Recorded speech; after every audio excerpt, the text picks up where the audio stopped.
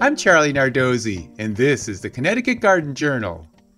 Asian pears have become popular for their pear-like flavor with an apple-like texture. This pear was developed in China, but spread to Japan and Korea, and now is grown around the world.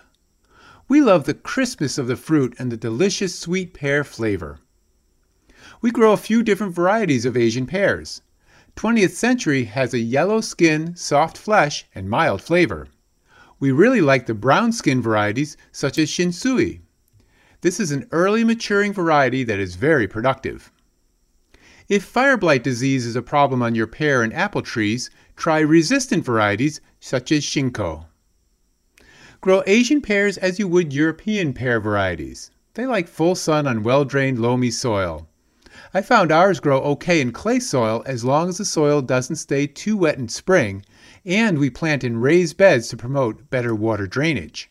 The trees can grow 30 feet tall in a pyramidal shape, but ours are staying a more manageable 15 feet tall.